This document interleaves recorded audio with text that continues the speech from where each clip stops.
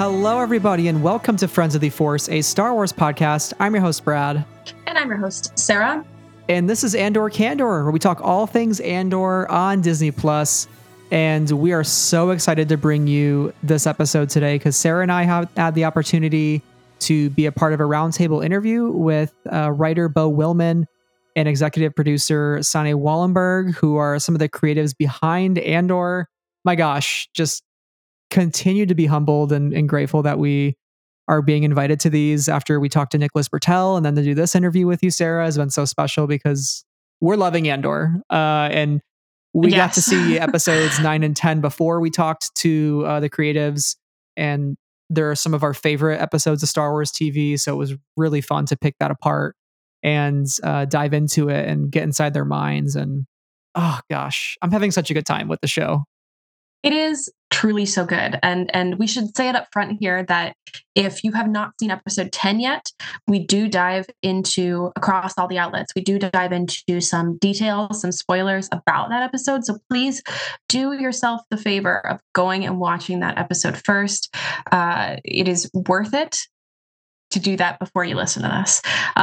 And speaking of the outlets that we had the opportunity to be on this panel with, let me introduce them to you. You probably know many of them. They are Triad of the Force, That Gay Jedi, Tatooine Sons, Star Wars Explained, Sky Talkers, Pink Milk, us, Blast Points, and Octo Radio. So we were so delighted to be on another excellent roundtable panel. Everybody asked great questions, and go give their episodes some love as well.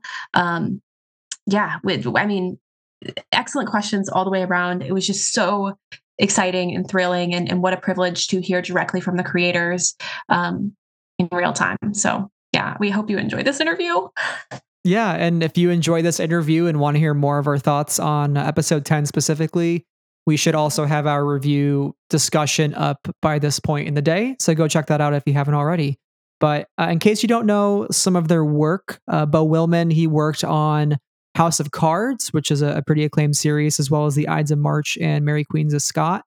And Sanne Wallenberg is a producer who worked on Chernobyl, which is highly revered, as well as Black Mirror, another show that many people are familiar with. So they are just two crazily talented people. And the fact that they get to work on a Star Wars and give what they've given to us is just incredible. Mm-hmm. So the quality of the show, it really stands out because of the people behind it. And with that in mind, let's turn it over to our interview with writer Beau Willimon and executive producer Sanne Wallenberg. We are done with counting shifts. There is only then and now. There is only one way out. Play it how you want. But I'm going to assume I'm already dead.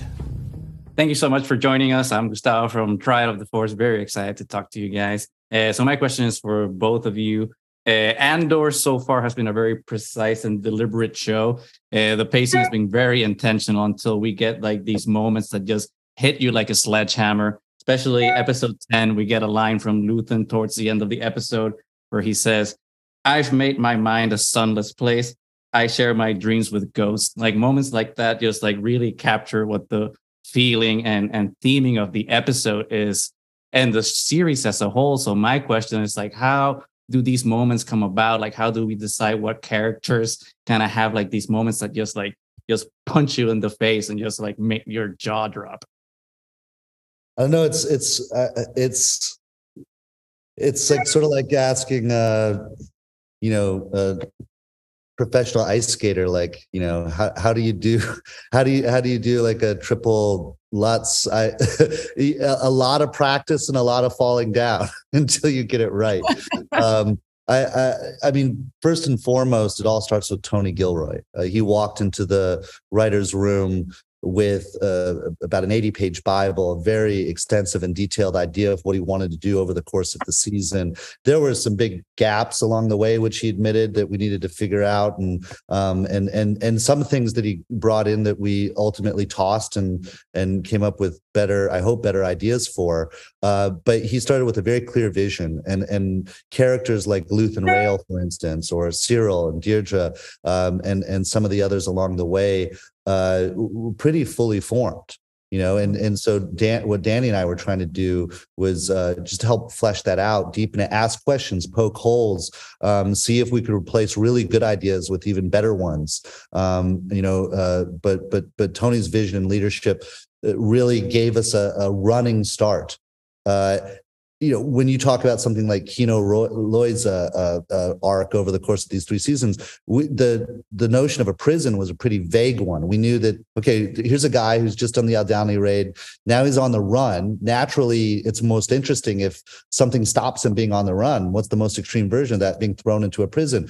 How do we do a prison that isn't like every other prison movie you've ever seen in your life? It started almost from a very rudimentary place of most prisons are sort of dark and damp and lots of shadows and dirty. What if this one's like super bright and clean? If most prisons have lots of guards, what does a prison look like that has a very few guards? How do you pull that off?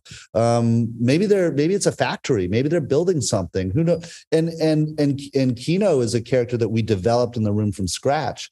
Layer by layer. First, it's like, well, maybe he's a foreman. Maybe he buys into the system. Maybe Cassian has to convince this guy in order to have a chance of getting out. And maybe now he becomes this opportunity for a mini arc where you see how over a very short amount of time, someone can go from plugging into the system as a sort of automaton into becoming a rebel, which is part and parcel of the larger story that we're trying to tell with Cassian. And so you kind of just almost approach it in these very rudimentary, simple ways, layer up, you're learning sort of, I don't know why I brought up ice skater analogy because I know nothing about ice skating. But you got to do one twirl before you do 2 and then 3. And eventually you hit something and you land it and you feel like that feels right, so. Hello. I wanted to bring up something, Bo, that you mentioned at your BAFTA screenwriters lecture, because I've studied and worked in theater my whole life. And in that talk, you mentioned how discoveries made in earlier episodes can have an influence and ripple effect on scripts that are still in development, much like a theatrical production process. So for either of you, have there been any standout moments like these while you both were working on Andor? Like any moments that you revisited or rediscovered while writing that were influenced from earlier scenes or earlier episodes that you may have worked on?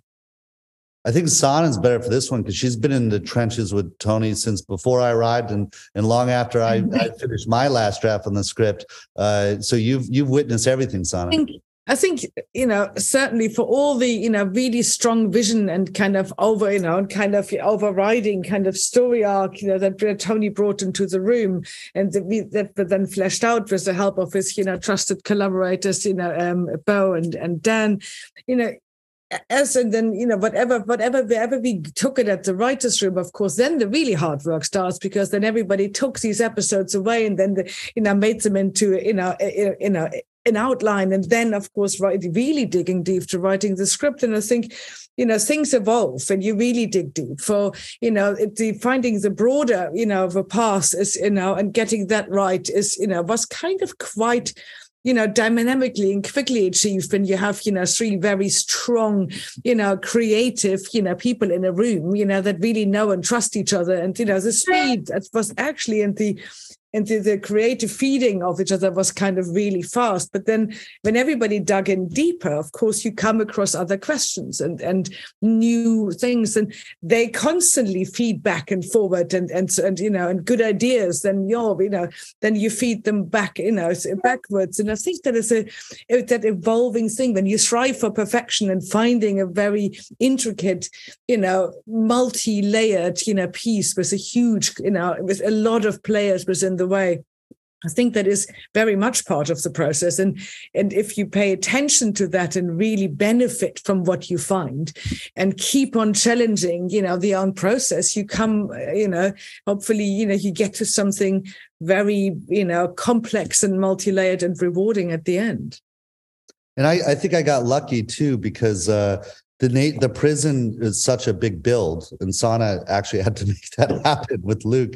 That I believe the prison block was shot last, right, Sana? It was shot last because we were quite contained, and it seemed the right way, to kind of finish the whole show. But it also really allowed, for Bo writing, when you're dealing with something, but anything that you could write, and when you dug deeper into it, and then you were left with actually having to produce the scripts, but you had to create, and Luke was our designer, and you had to, if it's a constant feeding back, okay, if I get to go to that corner, and how does that do this? And how would this work in the prison? And it's a constantly evolving thing, and having that time for that very specific world to kind of evolve and, to be written, and for us to be then allowed to, able to create it. It was a good place to shoot it last. Yeah, well, and so I'm lucky that it benefited from this incredible cast. It now had months working together. Sana and Luke and everyone else. Here was. I basically got to benefit from this is the final push here. And in a way, I guess all of those prisoners escaping Narkina 5 at the end, it was also for all of you, like, we're finally wrapping production. One way out. One way out. We printed T-shirts for everybody with it on. I'm Sam with Tatooine Sons. First, episode 10 is an absolute masterpiece. I think we can all agree with that. And Andy Serkis's performance could easily win him an Emmy, in our opinion.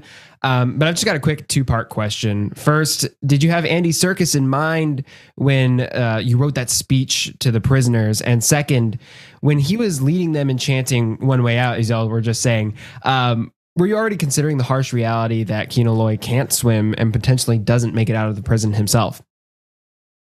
Great questions. And I dig you guys' setup there. Like you've really got the lighting in. Yeah. Thank you. Great questions. When we're developing characters, especially ones that were developed in the room from scratch, the way Kino was, sometimes you might bang around like, what is this person like? Who might play them? And sometimes you're talking about an actor that, might be, from 50 years ago or something. You're trying to get a sense of a vibe. You're not necessarily trying to cast it in the room. Wasn't thinking of Andy or any actor when per se, specifically, like we're writing this towards this actor. But we were definitely going for a particular vibe. And what we did know was that we wanted to write one hell of a cameo arc, that this was for something that a really great guest actor could come in and essentially kind of headline those 3 episodes as the face of this prison. We wanted to write a role that could attract someone amazing. And so luckily for us, Andy was available and wanted to do it, and felt like winning the lottery, because we were like, if we don't get someone of that caliber, I don't think the prison will work. But also, I think eventually, when the 3 scripts, were kind of, all there and had just, evolved, he really became somebody that I think we all felt, really drawn to, and it kind of became a natural bit of casting for us. And then, we were lucky that, he felt the same about, our show and that part, and, and the rest is for everybody to enjoy. In terms of the very end, I can't swim. No, I mean, these are these things where you don't start with that necessarily. First is like, okay, what's the journey this guy has? He's plugged into the system. If he's not pro Empire, he's kind of a shill for it, out of pure self-interest.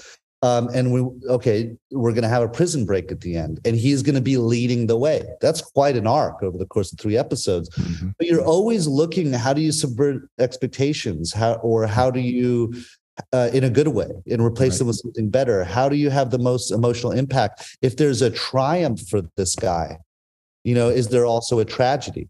And I forget whether we were talking about Luthen's speech first with Young or the ending for Kino, but we were very interested in the theme of sacrifice. And so, I mean, it's so rousing. I mean, I knew what would happen when I watched that episode again recently, episode 10, and I was still like, my pace, my pulse was racing, and to think they finally have made it out to this place where we begin with 2 episodes before, this might be the last breath of fresh air that you ever breathe in, and here they are breathing that fresh air, and there's freedom in front of them. I remember it was in the room, and I don't remember who said it first. Maybe it was me, maybe it was Tony, but you're putting yourself in the physical space of, now I finally get to dive into the water and try to swim for my freedom. And I think we were trying to do just the math of like, okay, how far away from the shore? Is it a mile? Is it 2 miles? Can these guys actually, how many of them are going to make it? Are there going to be TIE fighters coming in? Like, what does it take you an hour to swim? Is that realistic? Like we're dealing with just like the basic logic issues. And then it was like, what if Kino can't swim? Wow. What if, and then you're like, oh my God, he's just led 5,000 people to freedom. Wow. And then you think of the line, I'm going to consider that I'm already dead. Yeah. Because he knows, even if he makes it out there, that he's a goner. And then you're just like, well, that's when the story almost takes over and tells you what it needs to do. You're like, it's obvious that must be done. It's not even up for debate. Thank you. It's really about these things sort of arise slowly and surely and organically. I wish we were brilliant enough to know that from the get-go, but you kind of have to, yeah. Hi, my name is Alex from Star Wars Explained. The prison arc, especially episode 10, is one of my new favorite Star Wars stories, and you just broke my heart again talking about it. It's so well done. But the first two episodes are very bleak for a Star Wars story. The balance between despair and hope, that has to be tricky to achieve. So how did you achieve that balance? And were there any moments or situations that you considered for Narkina 5 that you ultimately decided, like, no, that's too far for a Star Wars story? Well, Sana can speak more in terms of, if anything down the road ended up being too far. Although from what I remember us discussing in the room and working on in the scripts, we pretty much did what we set out to do. Yes, it did. Yeah, but I mean, in terms of, look, in the previous 3 episodes, you have the Aldhani raid, there's one episode that sort of buffers between those. But if Cassian's been on the Aldhani raid, this was a one and done. This is, I want some money in my pocket. I got to get out of here. Maybe I'm a little swayed by the manifesto. Maybe I'm sort of seeing the way that the Aldhanis are being treated, and then starting to, I know. What happened on Ferrix, and maybe this is starting to make me feel a little more anti-Empire. We know he's anti-Empire, but I mean in a more sort of, in a way with more agency. But then he goes off to Niamos, and he's doing what he set out to do, which is take the money and run and disappear. So if you really want to see the process of someone becoming a full-fledged rebel, he needed to be confronted with the full oppressive weight of the Empire. And it seemed like the very best place to do that is in a prison that kills hope. If you're trying eventually to get to a new hope, you have to ask yourself the question, why is that hope new? Because that hope was being smothered. So let's see it. But then we know we're going to give the audience some friggin' hope by the end of it, at least. So it's worth the journey, and I hope we earn that. Hi, I'm Caitlin from Sky Talkers. So nice to speak with you both today. We've talked some about Cassian and the prison, and I wanted to shift gears and ask about Mon Mothma's story in these episodes. We spent the majority of our time with her within her home and with her family. Can you talk about some of the writing choices that led to telling her story largely from within the home thus far? Well, with Mon Mothma, first of all, we knew we had the amazing actor Genevieve O'Reilly to bring life to this character, and she's so capable, and so we knew we could do almost anything we want there, and she could pull it off. And if you're asking yourself questions about people's journeys over the course of this series, she's becoming radicalized too. and with her cousin Vel representing the face of someone who's actually willing to get in the trenches, showing back up to her home and reminding her that revolution actually requires violence and sacrifice and danger.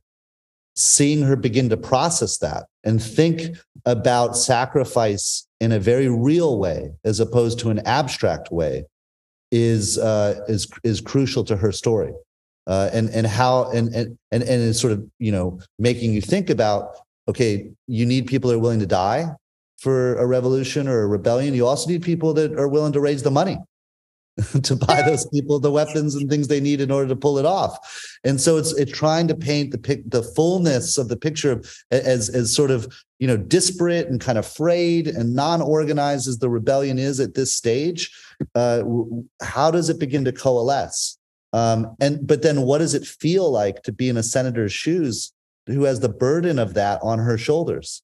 And you know, if episode 10 really does focus on sacrifice, and you're hearing Luthen talk about how he sacrificed everything, you're seeing people like Kino and many other prisoners who are sacrificing their lives for the greater good so that some of them can escape, if not all of them. You're looking at a potential sacrifice, or at least a sacrifice that's asked of Mon, of her daughter. And we don't know what she's going to do yet. Stay tuned. But I hope, have done, you know, the storytelling up until this point to get the sense that being married at 15 years old to Perrin maybe wasn't her favorite thing in the world. And now she's being asked to consider sacrificing her daughter to the same tradition for the greater good. You know, But also, ahead, you know, Mon Mothma has been a character that, you know, we have always seen the public persona, and, you know, and we have seen a very particular Mon Mothma, and really what Andor does, you know, really goes right behind the scenes and takes a character in a different, and shows us a very different aspect of her life. I mean, I would hope that people were gasping when you realize that she is actually fundraising money for the rebellion. And, you know, and I think anything, you know, the humanity of her story and what brings her to become a rebel herself is, you know, automatically brings you also back to your families. You know, it is about, you know, her family connection, and her birth, you know, made her a senator at the tender age of 16 and dictated a lot of her life, and she has given it willingly. It's like, you know, she took that burden on, you know, like a queen, you know, kind of descending a throne, and you know, it had a huge personal impact on her life. And the empire crouching down, now compromising also what she tried to believe to do through the Senate, you know, is a human story to tell, and the family connection, the impact of her marriage, her life as a mother, her old friendships. All those things are actually, you know, very much humanity, and show you how hard it is to make decisions when somebody pushes you too far, that you can no longer, you know, be silent and do nothing. But the human sacrifice is huge. And I think, therefore, bringing us into her home feels very important, and significant, you know, to tell what her sacrifice is and who she is, and why she acts, you know, in the way she does, when we know the perfect persona that she has to play most of her life. Hello, thank you for your time today. I'm Brian from Pink Milk, where we talk Star Wars queerly. And first, I want to say thank you for creating Cinta and Vel for us. We know in the past that Disney's been reluctant to acknowledge queerness exists. I also want to say thank you to Bo for writing that beautiful dinner scene where her queerness is actively challenged. Many of us queer folks have had to or continue to sit at those dinner conversations, especially with Thanksgiving looming here in the United States. I'm curious if there was any difficulties in creating those two characters, and if so, what sacrifices were had to make to get them on screen. Well, luckily, really, I mean, as far as I'm aware, there was no pushback whatsoever, as far as I'm aware. And you know, I think, you know, first of all, let me say all credit goes to Tony, sort of in the vision and conception of this show, and I think that, you know, when we were talking about Vel and Cinta early on, we weren't necessarily even talking about them being in a relationship. That was a discovery. You know, it wasn't like, oh, we want to let's have this queer couple here at the center of our show. No, we had Vel, which we knew from the Bible was going to be a very important character. She's related to Mon, and we really liked the tension between being the sort of rich girl from Chandrila on the one hand, and then eating the grubs, you know, and sleeping in a tent out on Aldhani. But as we had to populate Aldhani, we wanted these to be interesting people. You know, we're not just sort of like, you know, meat for the meat grinder that are going to get, you know, sort of torn up by this raid. Let's really consider each of them. And Cinta started to emerge. Yes. Then kind of organically. Yeah, they had to go out with each other. It just became part of the story. We really didn't set out, but it just felt really right for both of the characters and for the Aldhani gang and for our show generally, for Vel's choices in life. And, you know, part of why she turned her back on her Chandrilian rich girlness, you know, she clearly had to, you know, fight, you know, for being, you know, it's all the problems that, you know, that we know that, you know, that it will be in the galaxy as true as they are here on Earth, I think. And it just feels right to, you know, to broaden. If we are going, you know, if we are the kitchen sink side and we're going really, you know, into all these characters and get to know them, you inevitably want to know who they're like and how they live and what makes them tick, and, you know, not only for this one big moment, but generally. And I think the Vel that we meet, you know, who she is and who she loves and you know, and is really part of who she became and how she also became the rebel of the cause. So it was just a very natural thing, and we never got any pushback from anybody. And thank God it is 2022 and just about time that we can depict, you know, all of society rather than only very particular, acceptable, you know, traditional ways. I think the key, you know, and I hope why it works, you know, is that we started with people out in the world trying to foment rebellion. And that's it. And then who are these people? And that we didn't start with this character is gay, or this character is straight, or this character is bi, or this, you know, character is anything other than let's start with them. Let's drop in with them in action, trying to do something.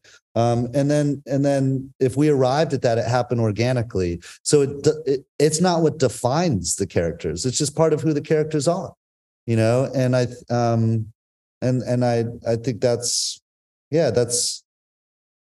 how it happened. And then once you've made that choice, you just now have to be in the reality of these two characters and say, okay, what is this relationship? What's right about it? What's wrong about it? What works? What doesn't? And then what are the dramatic implications down the line? You know, I hope that answers your question. Hi, I'm Brad from Friends of the Force. Speaking of Cinta and Vel, something Cinta says is, "I'm a mirror, you love me because I show you what you need to see," which I thought was an amazing line. Likewise, I think fans are loving Andor because it's showing us what we, the viewers, need to see about this point in history. And I think dystopian stories are at their best when they say something about our own world. So for you guys, for both of you, what sort of big ideas were important for you to examine through the show, whether it be this whole season or this sort of 3-episode arc? And what do you hope viewers see Andor's truth as? Well, Sana's been much more front row seat from the very beginning all the way through. So I want to turn it over to her. But I will say that Tony walked into the room saying, I want to think about this first season as the education of Cassian Andor, right? Like what does it take to go from being a sort of self-serving guy who may have a distaste for the Empire, but is ambivalent in terms of doing anything about it. 2, what does he need to go through and experience in order to have a real transformation where he is choosing by choice to walk towards rebellion? And so I think, how does that evolution take place in the human soul? And then you start asking yourself that of all the characters in the show, what evolutions are they going through, and how are they becoming the people they are? And I think a big part of this ultimately, I mean, because we know where Rogue One is going to get us, it comes down to sacrifice, and you feel that very strongly in these 3 episodes. So I think personally, me, and I can't speak on behalf of Tony, although we've talked about this sort of thing a lot. I think the cost of rebellion, the cost of doing something, the cost of doing something that you think is right with big stakes, what sacrifices are you willing to make? If these are questions that are swirling around, I think those are not only thought-provoking, but emotionally rich. Sana? No, I mean, I can only add to that, but it's also, the power that an average person can have when you are pushed to a place where you can't but fight back, and it is the strength to actually move and shift something and be part of rebellion and try to change the world is something in all of us and in everybody. And I think that's why the series focuses on a lot of very normal people that are caught up in a very particular, time within the galaxy far, far away, where really, which are the formative years of the rebellion. And I think what that does to you and how people react is just, it's really at the heart of it, and at the heart of Cassian Andor's journey, that who we know is the rebel that will give his life for the cause. And so kind of at the heart of it, but I'm sure Tony Gilroy put it all much better.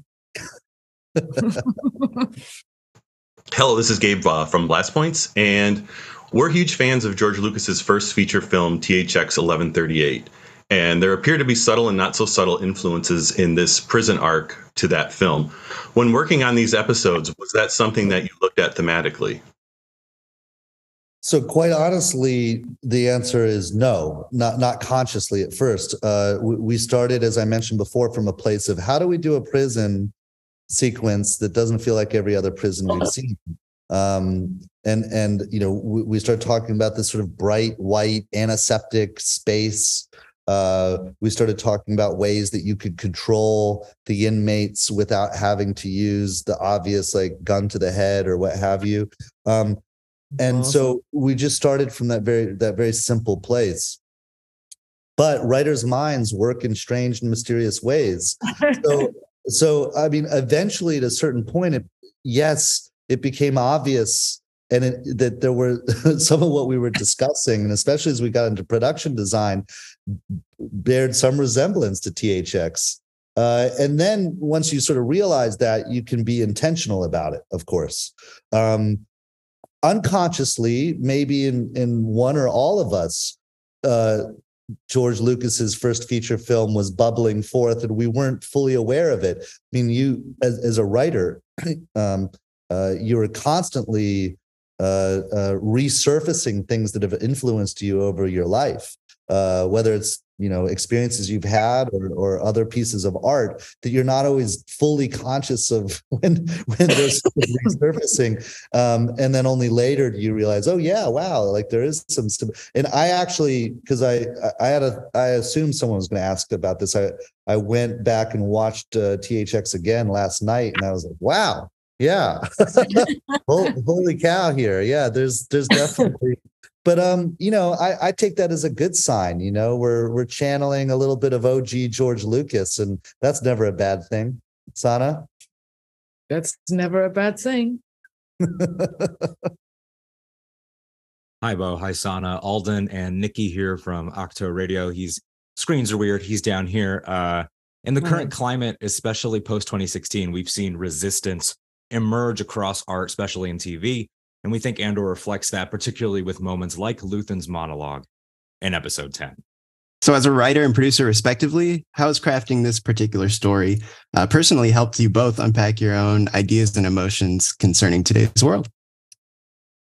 God, that's a deep question. How long have you got? Look, I've got all day. I don't know. Foremost, Andor's a work of fiction, right? And we're working within a beloved and vast pre-existing franchise.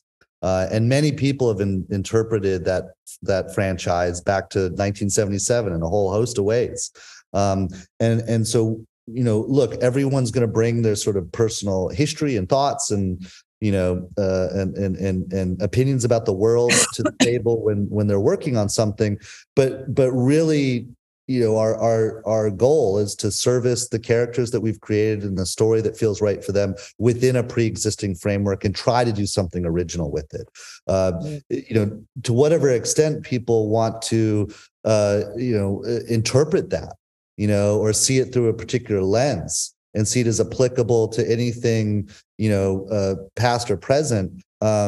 That's wonderful. It means that maybe you've created something that generates interesting conversations or debates that people could have. In terms of influences for us, I mean, you could, you could look at the French Resistance, you could look at the American Revolution, you could look at a whole host of different things that one could draw comparisons to. And but honestly, and we're not sitting down trying to think about this in any sort of didactic or essayistic way when we're doing it. We're literally like, okay, so, what's he like with his mom at breakfast?